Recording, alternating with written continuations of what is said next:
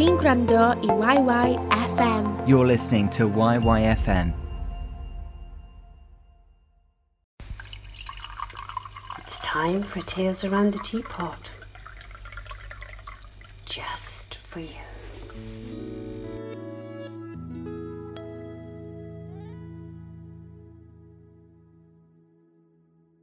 The Last Goodbye, written and spoken by Joan Warburton. 5 a.m, and I'm wondering if I'm doing the right thing after all. Doubts flood my mind, memories still so raw. The first rays of the sun shatter the dusky air like rainbow stars. A sign surely it's for me. I smile, before once again the pain cuts me like a knife. Pain so intense I cry out, but there's no one to hear or see the tears that pour down my face. The train arrives on time. I'm the only one to board. The silence is electric after the whirl of chaos I've left behind. It's just what I need. I stop at a table seat and place my bags overhead, then slump into the seat.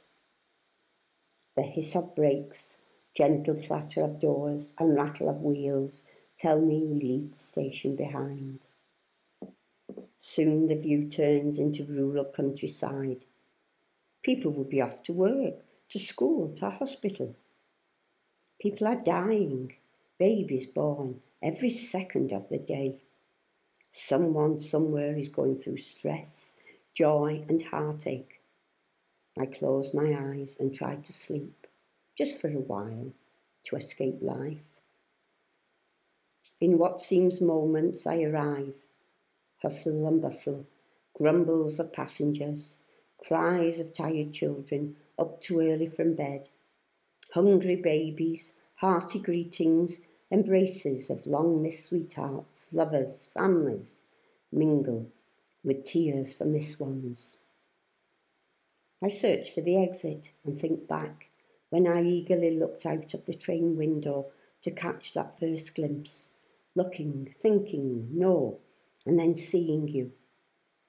Heart lifting an extra beat and catching my breath as the train slowly wound its way into the station to shudder to a stop at last right opposite your face. Jumping for joy, rushing into your arms, hugging you so tight you would cry, "Stop, you're squeezing me to death," but not really meaning it, needing and enjoying it as much as I did. First contact after so long an absence. Kisses in my hair, my ears and cheeks, then stood back to examine, inspecting, to see if there were changes from last time we met. Arms entwined, we'd walk along the packed platforms to the car park, get into your old battered Mini and drive the 2 miles home, singing at the tops of our voices, any old thing that entered our heads at the time. Hailing a taxi, I wait while my bags are loaded before settling in the comfy interior. I give my address to the cheerful cabbie. A glance through the grubby window shows nothing seems to have changed. Here, the same old dreary shops, the betting shop, Hayes Bakery, Ali's supermarket with its flaking paintwork on the front, its tattered flags fluttering forlornly in the breeze. The clouds that cover the sun like a big umbrella make everything look dirtier. The old man is still there on the corner, selling his daily news. He must be all of 80 now, I muse. Here and there, a few baskets of bright pansies and geraniums hang from the tops of the street lamps and shop corners. Turning into the old, so familiar street, I breathe a sigh of relief. Here at last, exactly as I remember. The old worn wooden front door still needs a touch of paint. How many times over the years have I thought that? Too many. Thanking the cabbie, I grope in my coat pocket to find my keys. The bright silver one winks at me straight away, as if to say, Yes, that's me. Smells of dust and decay hit me. I pull up the heavy sash window. I look around at the dinginess. Was this all that was left of my dear mum? I hang my coat on the hook behind the door. As I start to pack the large cardboard cartons, memories hit me. My first party dress, all silver and sequins. My silver-heeled shoes. God, I thought I was a queen in them. Grandmother's candles we never used. Her brass mantel clock stands silent at 5 p.m.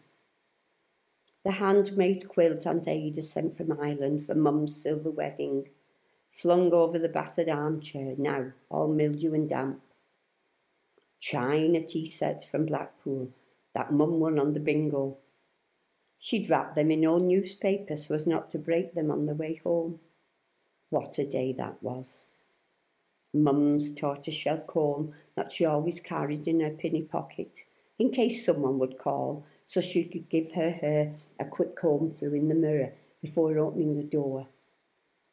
Books piled in a corner, romances that Gran swore by. She could read one a day, confined to her bed with her arthritis, gently sighing over the love scenes and snorting loudly when something displeased her.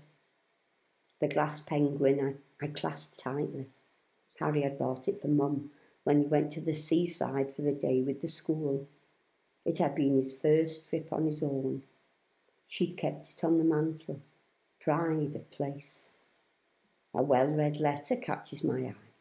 I recognise the writing and smile. It was the first I'd ever written on leaving to go to college. She'd kept it all those years. Tears well up.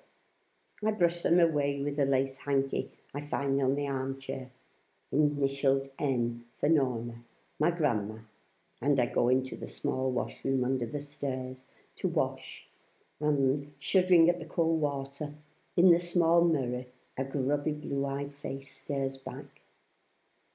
Satisfied that all is done, I slowly let my painful eyes wander around the room for the last time. I shut the door and slipped the keys back through the battered half-open letterbox. There's a whine of a car, and turning I see Adam's face peering out, a slight, wistful smile on his face. He gets out and hugs me tightly.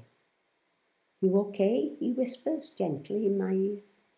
"Yes, just about," I reply, choked up with unshed tears. "Time we were off. We've a plane to catch." Just one more minute.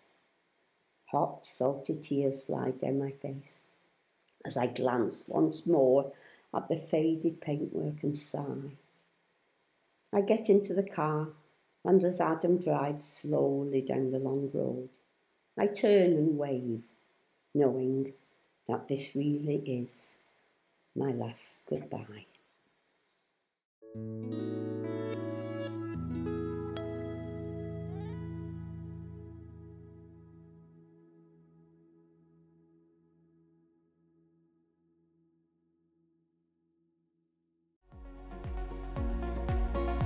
Diolch am wrando I YYFM. Am fwy o gynnwys fel hyn I ddilyn ni ar-lein ac I adael ni wybod beth hoffech chi glywed nesaf, ewch I itsyyfm.com. Thanks for listening to YYFM. For more content like this, to follow us online and to tell us what you want to hear more of, visit itsyyfm.com.